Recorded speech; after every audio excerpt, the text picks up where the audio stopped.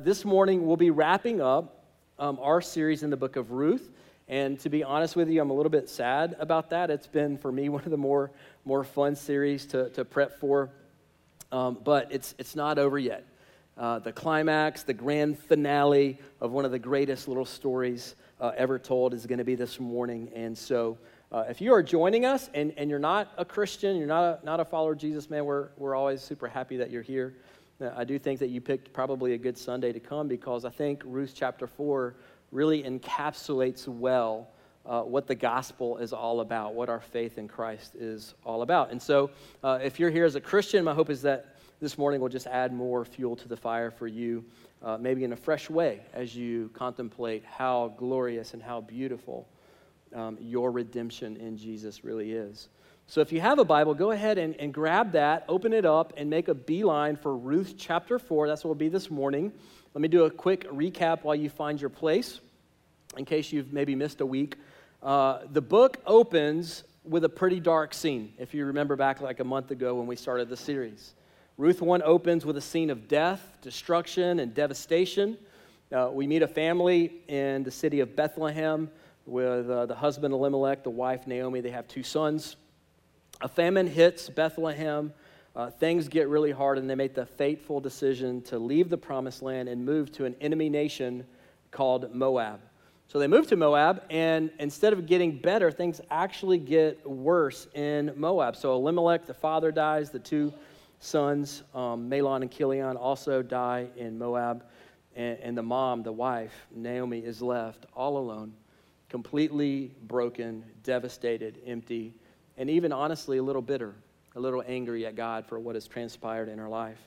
And I don't know, maybe you're here and you feel like Naomi. You know what that feels like, to feel like just kind of a shell of a person, maybe just going through the motions, kind of empty in life. Well, that's how Naomi was. And Naomi decides to go back to the promised land once all of her family is dead. And the good news is one of her daughter-in-laws, Ruth, who is miraculously converted from paganism, she begins to love and follow God, the God of the Bible, and she decides to go back with her. But they get back to Bethlehem, and they're hungry. They're still hungry. They're still homeless. They're still destitute. They're in a really bad situation. They need 2 things when they get back. They need food and they need redemption. And we've talked a lot this series about redemption, particularly in this culture because, 3,000 years ago in this particular culture, a childless widow had no hope. Like no chance at any kind of life unless someone called a family redeemer showed up to rescue them at great personal cost to themselves. And so that's what they're hoping for. They're praying that God will provide for them, give them food so they won't starve to death. And they're also praying that God will provide a redeemer and give them a hope and give them a future. And so far they've had food, but they're still waiting on the redeemer. Chapter 2 introduces us to Boaz, this guy that looks suspiciously like Jesus, and he feeds Ruth, he feeds Naomi, shows them lots of grace, lots of love, lots of mercy, lots of kindness, and we even see what appears to be a budding romance between Boaz and Ruth. And then last week, if you were here in chapter 3, things got a little heated, didn't they? Things got a little scandalous. Some of y'all were sweating. You had to wipe the sweat beads off of your forehead. I was sweating a little bit up here preaching through Ruth chapter 3, but we got through it. And Ruth chapter 3, Ruth makes a really daring, mind-blowingly bold move. She basically, under the cover of darkness, sneaks under the covers at night of Boaz and proposes marriage. And amazingly, Boaz's answer is like, heck yeah, I will marry you. I've been wanting to marry you. This is awesome. But there's always a but in these stories, right? There's a hiccup in the love story because there's another man. There's another guy on the scene who actually is a closer relative who has the first right to redeem and marry Ruth. And so chapter 3 ended in a bit of a cliffhanger, if you will, and we've been left wondering all week long, like, hey, what's going to happen? Like, is this other guy who has the first right to marry Ruth, is he actually going to get to marry her? Is the romance that we've been tracking along for the last month, is that really going to go up in flames? Is that going to fall apart right when it seems like Boaz and Ruth are going to get together and we're getting excited, like, man, it's going to be a fairy tale ending, and now there's this other guy, and we're just like, man, what is going to happen? And today, we're going to find out. And so we'll all either leave this morning crying together or celebrating together. There's not really any middle ground to how this story could turn out. So chapter 4, starting in verse 1, says this: Now Boaz had gone up to the gate and sat down there. And behold, the Redeemer, that's this other guy, right, who's entered the picture. So behold, the Redeemer, other man, of whom Boaz had spoken, came by. And so Boaz went out into the street and punched him in the face and said, "You cannot have my girl Ruth. Back off." Now, that's not what he said. He said, Boaz said, "Turn aside, friend. Sit down here." And he turned aside and sat down. So it tells us right off the bat that Boaz goes to the city gate in order to try to grab this other guy, this potential redeemer, and settle things with him once and for all. And so we're just kind of wondering, man, what's going to happen here? Who's going to get to take Ruth as his bride? High stakes. In this culture, the city gate was kind of like the town hall and the courthouse all rolled into one. This is the place in the city where people would go for big decisions, judgments. That's kind of where they happened in this time. And so the narrator goes, and behold, so Boaz is there, he's looking, and behold, the other redeemer shows up. And this is the narrator, as they've done throughout the entire book, in a subtle way, really reminding us of God's hidden hand of providence that is always at work on behalf of his people. And so the idea is kind of like, well, Boaz goes out to the gate, and it just so happened, right? Behold, the other guy shows up right on time when Boaz needs to talk to him. And again, the narrator is just reminding us, God is never late. He is always right on time. And even when you don't think he's working in the circumstances in your life, he is absolutely working on your behalf, as we see in this story. Also notice that it doesn't mention this other suitor's name. Now, if you've noticed, the book of Ruth is full of names. Like it tends to name everybody. There's no hidden names. We know tons of names in this book, and yet this guy shows up, and he's nameless, and he's faceless on the pages of history. And as I understand it, if you read it in the Hebrew, the idea, it literally kind of reads like Mr. So-and-so showed up, or Mr. No-Name shows up. So I think this is almost like an intentional slight by the author. This is meant to be seen as a negative. As we'll see in a moment, this guy is actually more concerned with his own self-interest and his wealth than caring for other people. And consequently, he is forgotten in the pages of history while Boaz is remembered and celebrated even to our day. We're doing that this morning, right? So good lesson for us there. That leads us right into our first kind of big truth or big idea this morning. Number one, living selfishly can cause you to miss God's best for you.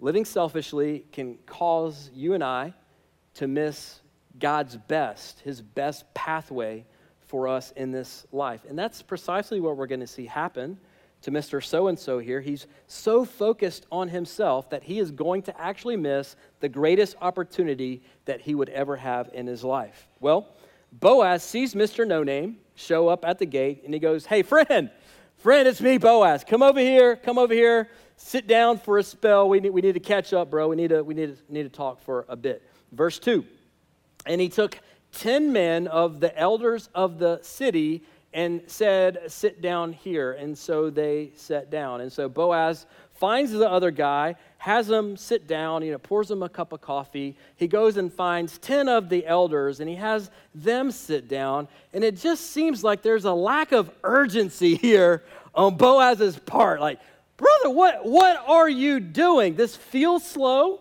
It feels like Boaz is taking his sweet time here. And it also, if we're being frank, it felt like he was taking his sweet time in chapters 2 and 3, and here he is doing it again. So I'm reading this whole narrative, this whole story, this whole book, and I'm thinking, Boaz, what is taking you so long, man? Like, don't you realize that you are ruthless right now? I've been waiting all month for that one. Shout out to Eric Helselberg, who gave me that joke, and I've just kept it in my back pocket all month long. So that's good. All right, verse 3. He's ruthless. He's taking his time. Verse 3. Then he said to the Redeemer, Naomi, who has come back from the country of Moab, is selling a parcel of land that belonged to our relative Elimelech. So I thought I would tell you of it and say, buy it in the presence of those sitting here and in the presence of the elders of my people. If you will redeem it, redeem it. But if you will not, tell me that I may know. For there is no one beside you to redeem it, and I come after you. And the other guy said, well, I will redeem it. Understand this, Boaz is totally setting this guy up. Now, he doesn't do anything or say anything dishonest. I want to be clear about that. But Boaz clearly at this point loves Ruth. He wants to rescue her, redeem her, make her his wife. And so he strategically leads in the conversation with some random little plot of land, right? And he goes, hey man, Naomi has this plot of land that belongs to her dead husband, Elimelech, and you're first in line to buy it if you want to buy it. And the other guy's like, heck yeah, man, that's a no-brainer. Man, there's not a whole lot of usable land left in Bethlehem. It's kind of like Asheville. There's a lot of value there, and so this is an easy investment. This is a chance for me to perhaps diversify my portfolio a bit, increase my revenue stream a little bit. And so he's like, heck yeah, give me the contract. I will sign it. I want to buy this piece of land. And we kind of read that and we go, uh-oh. Like Boaz blew it, man. This guy wants to sign. He's going to get Ruth. Like, what are you thinking, Boaz? Verse 5, then Boaz said, the day you buy the field from the hand of Naomi, you also acquire Ruth the Moabite, the widow of the dead, in order to perpetuate the name of the dead in his inheritance. So Boaz is like, oh, I forgot to mention this one little detail, that when you buy that land, you not only get Naomi, this old bitter widow that you've got to care for her entire life, you also get Ruth. And did I mention that she's from Moab? You know, like the Moabite women that caused 24,000 Israelis to die in one day in the book of Numbers? Yeah, that Moab. She's also a widow of a dead guy, which means she's not a virgin, which would have been a big deal, particularly in that culture. And you got to marry her, and because she didn't have any kids with her first husband, that means your first son with Ruth will actually be an heir for her dead husband. So you don't get any of the profit from the land that you buy. It all goes to her dead husband's family. You still in? You interested, man? Does that sound like a good idea? Now this is awesome. Like Boaz easily could have led with, hey, Ruth is this, man, beautiful young lady. This godly woman from Moab. She's got the sweetest personality, one of the hardest workers I've ever seen. She's the talk of town. Like all the young guys want to marry her. I'm dying to marry her, but you get first right. Like he didn't lead with that, did he? Now again, he's not being dishonest. But Boaz is just a smart dude. There's no lying here that takes place. He's just being strategic. I really appreciate the way Boaz thinks and kind of interacts with this situation. Verse 6. Then the Redeemer, this other guy, right? The Redeemer said, I cannot redeem it for myself, lest I impair my own inheritance. Take my right, Boaz, of redemption for yourself, for I cannot redeem it. So Mr. No Name hears the rest of the story, and he's like, I'm out. I'm out. Thanks, but no thanks, Boaz. Like, man, I thought we were friends. Why are you trying to do me like that, man? Why didn't you tell me that on the front end? This could actually affect my wealth. This could affect my inheritance and affect the inheritance for my kids, man. What? Get out of my face, Boaz. I don't want that. You take this. So Boaz, actually, his strategy works. He pulls it off. This guy walks away from the opportunity to marry Ruth, and he's winning, right? Boaz has just won the battle. And so it's kind of like this picture of like, get out of my face, Mr. No Name. And it's kind of this scene where confetti probably starts falling down in the background. We Are Champions starts playing from Queen, right? Verse 7. Now this was the custom in former times in Israel concerning redeeming and exchanging. To confirm a transaction, the one would draw off his sandal and give it to the other. And this was the manner of attesting in Israel. So when the Redeemer said to Boaz, buy it for yourself, he drew off his sandal. And that's weird, right? He hands it to Boaz. There apparently was some kind of strange custom in these days that when you stepped in to somebody's role as the primary redeemer, to redeem someone else, they would actually take off their sandal and they would hand it to you as a sign that you were taking their place of redemption. Now, again, seems a little bit strange to me. The way I pictured this as I was reading it is maybe Boaz is kind of taking Mr. No-Name's sandal, and he's kind of holding it up like in The Lion King. Rafiki takes little Simba and holds it up like a sign of celebration, right? He's like, behold, the sandal is mine, and I get to marry Ruth now. And I could not figure out how to Photoshop a sandal in there, but you get the idea, right? And he's celebrating. He's got the other dude's sandal. I can marry Ruth now. I have the right to marry her. The crowd goes wild. Verse 9, then Boaz said to the elders and all the people, you are witnesses this day that I have bought from the hand of Naomi all that belonged to Elimelech and all that belonged to his sons, Chilion and Mahlon. Also, Ruth, the Moabite, the widow of Mahlon, I have bought to be my wife, to perpetuate the name of the dead in his inheritance, that the name of the dead may not be cut off from among his brothers and from the gate of his native people, or native place, rather. You are witnesses this day. Now, this essentially, we wouldn't know this, like reading it, but this is essentially Boaz doing a victory lap here, right? I picture Boaz maybe flexing a little bit right here. Like, Boaz, where's the beach? It's right over there, man. He's celebrating here. He's going, you are all witnesses. I am the Redeemer, and Ruth is going to be my bride. I have won. And the crowd gathers. Apparently, now you not only have the 10 elders there, but a crowd has gathered. People have realized, hey, man, something big's going on over here. They're kind of congregating over there. And the crowd, as we're about to see, they speak 3 blessings, or they pray 3 prayers over Boaz and Ruth that ultimately really end up being very prophetic in nature. Watch this. Verse 11, then all the people who were at the gate and the elders said, we are witnesses. May the Lord make the woman, that's Ruth, may he make Ruth, who is coming into your house like Rachel and Leah, who together built up the house of Israel. May you, Boaz, act worthily in Ephrathah, that's his clan inside of his tribe, and be renowned in Bethlehem. And may your house be like the house of Perez, whom Tamar bore to Judah, because of the offspring that the Lord will give you by this young woman. And so the first blessing that the crowd prays over this newly engaged, couple, Boaz and Ruth, is that she may be like Rachel and Leah. Now, a little Old Testament history. Rachel and Leah were the mothers of the 12 tribes of Israel. So they are, in a sense, the matriarchs of the people of God. And so when the people pray this blessing over Ruth, they are essentially saying, God, make Ruth like these women. May she also give birth to someone of great significance in your kingdom, O Lord. Now, they had no idea how prophetic this prayer actually was. The second blessing they pray is that Boaz would be renowned, or that he would be made famous in Bethlehem. Again, they had no idea how true this would become, because someone very significant would be born in Bethlehem from the line of Boaz and Ruth. You may have heard of the guy. His name is Jesus. Thirdly, they say, may your house be like the house of Perez.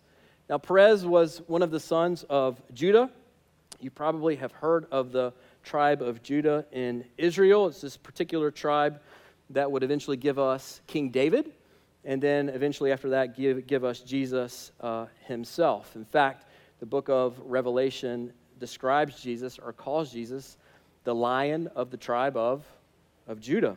So the people are pumped, right? They're excited. This is really incredible, this thing that they're witnessing. They're celebrating, they're blessing Boaz and Ruth. They're praying over them prophetically, even though they don't even realize it.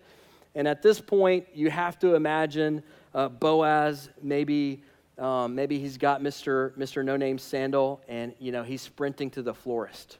Like, he's got to get a bouquet of flowers, and he's got to go tell Ruth what just happened. And so maybe we can picture Boaz. He's got the sandal behind his back, and he's got the flowers behind his back, and he goes to wherever Ruth is, and he knocks on the door, right? And she opens the door like, what happened, Boaz? And he's like, bam! I got the sandal. I got some flowers, baby. Your boy did it. We're getting married. And so everybody's excited. They're probably embracing, crying. They're pumped up. This is an incredible scene.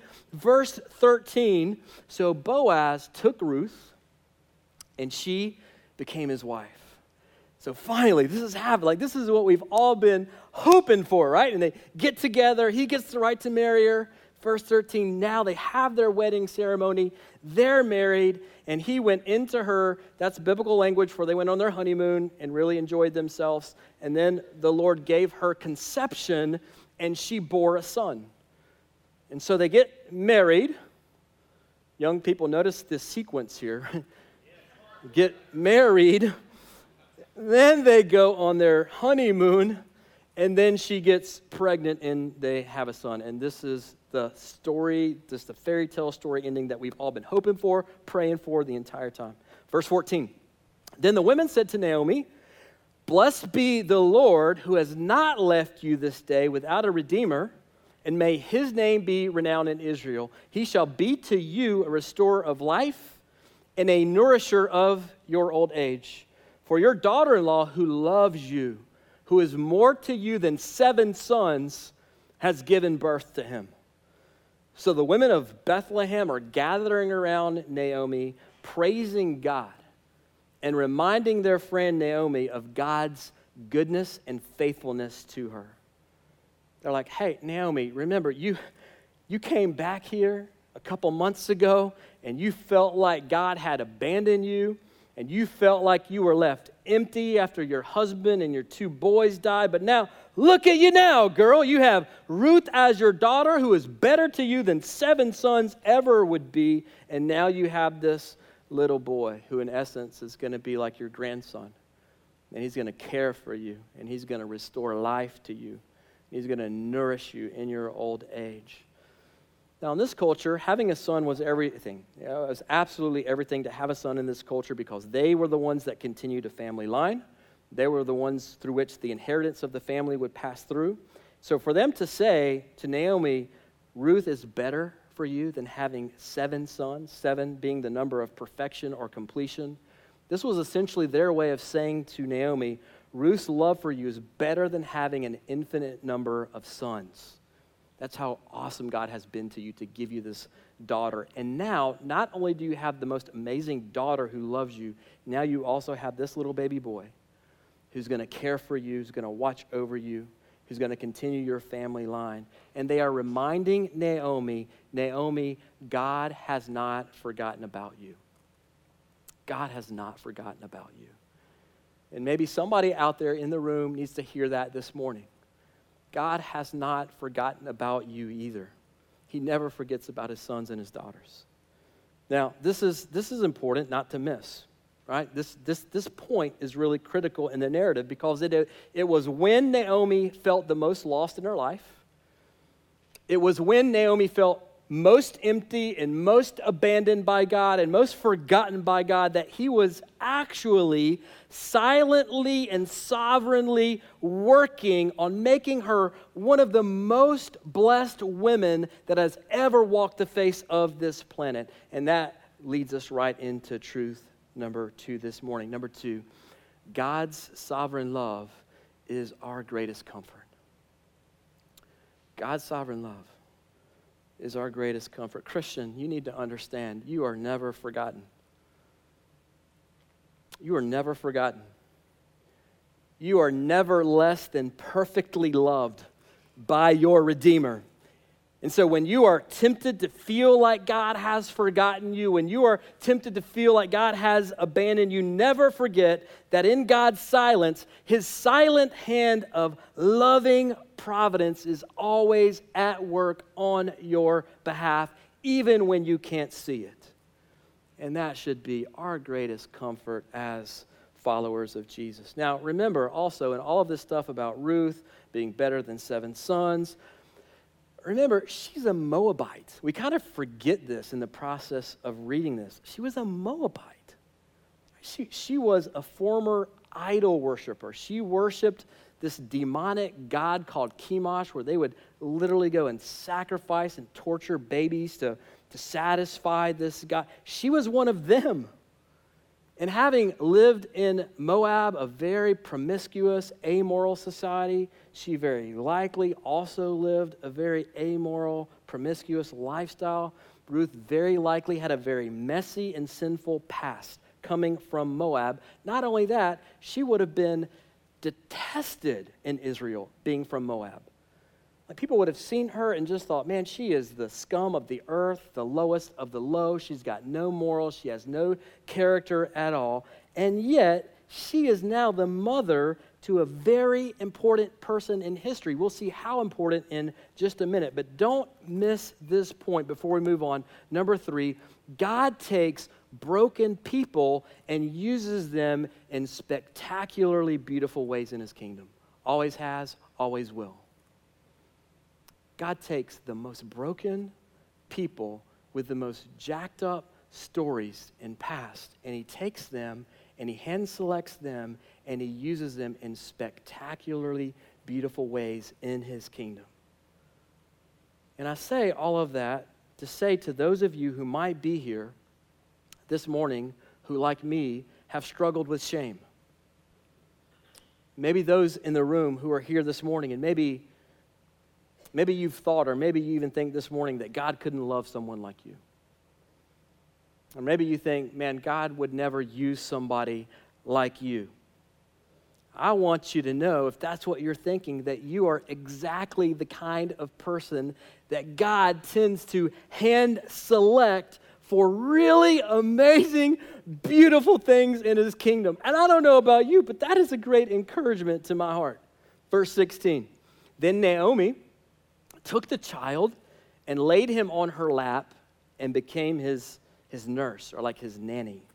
Now, this is beautiful. This is incredible. Naomi, who came back to Bethlehem, empty, broken, devastated, bitter, hurting, she is now full. She's holding this baby in her lap who's going to carry on her family name forever, and he's going to care for her for the rest of her life. Only God could write this kind of story for Naomi. And friend, only God can write the kind of story in your life that he intends for you to live.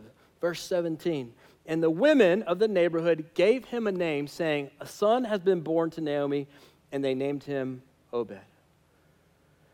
We kind of get there, and we're like, that's amazing. That story was perfect. Everything that we've been hoping for in this story has come to pass. Like Boaz and Ruth are married now. Had a baby, so now they have redemption. Naomi, who came back empty, is now full. Like, this is incredible. We kind of feel like this is the end. They lived happily ever after the end. And this is the point in the narrative where, like, if you've ever been in a movie theater and you think the movie is over, right? And the credits start to roll, and everybody kind of gets up and grabs their popcorn and starts walking out. And all of a sudden, you're in the tunnel, and you hear the main character come back on, and everybody kind of runs back in and peeks around and kind of watch the end of the story. Well, this is what's happening here. Like, there's an extra scene. It's not completely over yet. There's one more important truth to be revealed about this baby boy named Obed. Look at the middle of verse 17. Obed, this baby boy, he was the father of Jesse, the father of David. David as in King David. David as in the most famous king probably to ever walk this planet. David, the man whom God said about, he's a man after my own heart. Ruth, the Moabitess, is the great-grandmother of King David. Now, look at the genealogy that closes the book. Now, if you're anything like me, you kind of read books of the Bible, you get to the genealogy, and you just hit skip, then you get back to the good stuff. But that would be a mistake here. I mean, these are actually here for a purpose, for a reason. So watch this. Now, these are the generations of Perez. Perez fathered Hezron. Hezron fathered Ram. Ram fathered Amminadab. Amminadab fathered Nahshon. Nahshon fathered Salmon. Salmon fathered Boaz. Boaz fathered Obed. Obed fathered Jesse. And Jesse fathered David. And the genealogy actually doesn't end there. It actually continues in Matthew chapter 1, the first chapter in the first book of the New Testament. Don't turn there. This will be on the screens for you, but I need you to see this before we finish. Watch this, beginning in verse 2, Matthew 1. Abraham was the father of Isaac, Isaac the father of Jacob, Jacob the father of Judah and his brothers, Judah the father of Perez, and Zerah by Tamar, and Perez the father of Hezron, and Hezron the father of Ram, and Ram the father of Amminadab. This should sound familiar to you because this is now the genealogy that we are picking back up on in Ruth 4. And Amminadab the father of Nahshon, Nahshon the father of Salmon, Salmon the father of Boaz by Rahab, who, by the way, was not a Jewish woman, was not a woman of faith. She was actually a Gentile prostitute, also in the line of Jesus, which is pretty fascinating. So, father of Boaz by Rahab, Boaz, the father of Obed, whom we just read about, by Ruth. So there Ruth is, right in the genealogy of Jesus. There she is. And Obed, the father of Jesse, Jesse, the father of King David. The genealogy continues probably 8 or 10 more generations. We're going to pick up in verse 15. And Eliad, the father of Eleazar, Eleazar, the father of Mathan, Mathan, the father of Jacob, Jacob, the father of, listen, the father of Joseph, the husband of Mary, of whom Jesus was born, who is called Christ. Boaz, the family redeemer, Ruth, the Moabite, are part of the family line that would bring us the ultimate redeemer in Jesus. Now, what you and I are meant to see here is that Ruth is a story within a much bigger story. Just like your story, friend, is a story that is set within the context of a much bigger, much greater story. See, the story of Ruth is a story of redemption through a baby born in Bethlehem named Obed, who would save a family. But that story ultimately points us to another story, a greater story of redemption, when another little baby boy would be born in Bethlehem named Jesus, who would not just redeem one family, but who would redeem all of the families of the earth who would call on him and put their trust and faith in him. Friend, our Redeemer has come. Your Redeemer has come for you, and his name is Jesus. And he is the truer and the better Boaz. He is the truer and the better Obed. He is the one in whom your soul can find rest. I love this quote from Church Father Augustine. I'm going to put it on the screens for you. He wrote this so many years ago, but it's still just as relevant for us today. He said, "You have made us for yourself, O Lord, and our hearts are restless until they rest in you." Friend, Jesus has come to redeem and restore and forgive and heal and make whole. The whole book of Ruth teaches us that God brings people from sadness to joy. That God takes people from a place of curse and he moves them to a place of blessing. That he takes them from bitterness to fullness. That he takes them from hopelessness to hope-filled. That he takes them from death to life. Jesus has come. And he has the right, he has the resources, and he has the resolve to redeem you right now, right where you sit in this very moment. He has paid the price to rescue you, redeem you, and set you free. I'm going to invite you to bow your heads with me just for a moment. We're going to sing in just a minute, but I want us to spend a couple of minutes just reflecting, not just on Ruth 4, but really the whole book, the whole narrative.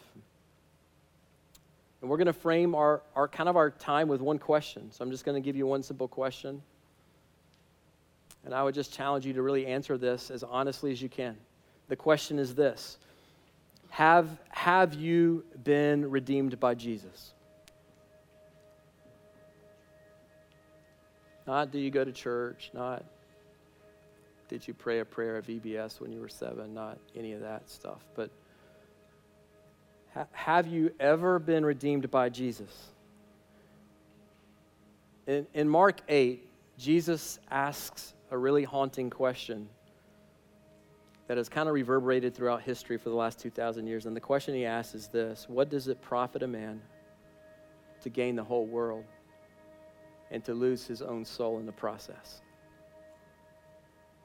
So friend, I ask you again, have you been redeemed by Jesus? And if your answer to that one singular question, the most important question that any of us will ever answer in this life, if your answer to that question of have I been redeemed by Jesus is a resounding yes, like there's no question in your mind, there's no doubt in your heart, that you're a Christian, you know him, you love him, you follow him. If that's you, please understand that he has redeemed you and he has sent you out on a mission of redemption to those around you. He has redeemed you and in a real sense sent you out to be a redeemer. And so let me ask the Christians in the room this morning, who is it that you need to have coffee with this week? Who is it in your life who is far from God? Maybe they have doubts, maybe they have church hurt. I don't know what their situation is, but who is far from God in your circle that you need to have coffee with or lunch with this week? Young people, man, which classmate do you need to share your story, your faith story with this week? Which coworker, which neighbor do you need to invite to one of our Easter services so that they can hear the best news in the world? Christian, you have been redeemed and you have been sent out as an agent of redemption into your neighborhood, into your workplace, into your college campus or your high school campus, the places where you work, live, and play every single day of your life. You're not there by accident. You're there for a purpose. And so the question is simply, are you going to leverage your life and the people God has placed in your life for his kingdom and for his glory? And to the non-Christian in the room, so happy that you're here. But I need you to see before you leave today, I need you to see that you, like all of us once were, you are Ruth in this story.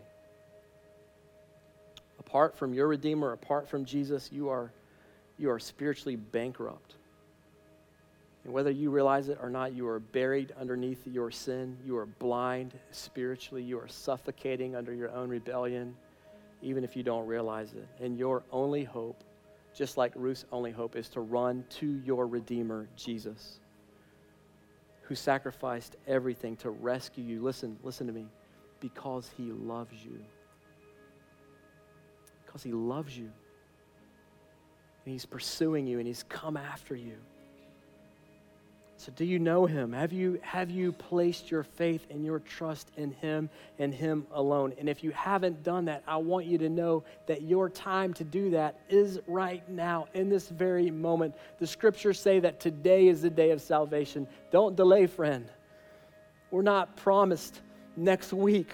We're not promised tomorrow. Some of us may not see tomorrow. Some of us may not see tonight. We're not promised our next breath. Today, right now, is your chance to respond to the best news this world has ever heard. And listen to me, if that's you, if that's where you're at, I want you to know there's no magical formula or words that you have to pray and just get right. We're going to pray in silence in just a minute. And when we get to that time, I just want to invite you to simply ask him to redeem you. He doesn't care about your words. He cares about the position of your heart. And so simply in your own words, in a moment, if that's you, I want to encourage you. I want to persuade you to cry out to God, your Redeemer, and say, Jesus, please redeem me. I realize I can't do this on my own. I need you to forgive me of my sins. I need you to give me a new life. And the great news is this. Listen, he promises to do just that. He promises to do just that. And so I want to carve out just a minute or two. Just pray silently right where you are. You do business with God. And wherever you are in your spiritual journey, I want you to just ask God, God, what is my next step? What are you asking me to do in this moment in light of the truth that you've given us through your word? So you pray, and I'll come back in a minute and close us in prayer.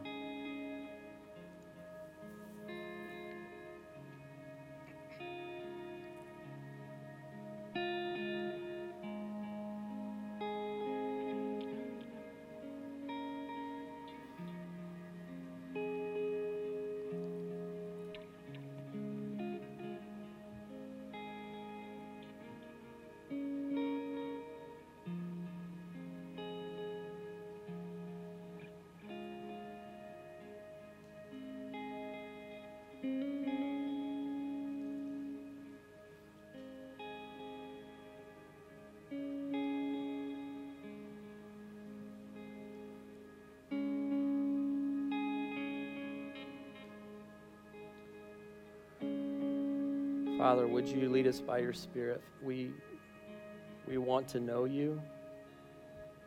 God, we want to walk in the beautiful pathway that you set before your people. God, thank you for sending not just the Redeemer, but for sending the perfect Redeemer in Jesus, who came into this wrecked, busted up world and lived a perfect life, a perfect, sinless life, the life that we should have lived, God.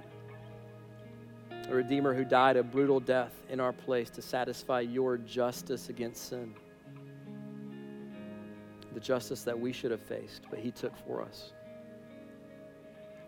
And Father, for that Redeemer who didn't stay buried in that tomb outside of Jerusalem, but who rose 3 days later, just like he said he would do, to give us, his children, freedom now in this life and forever in eternity with you, God.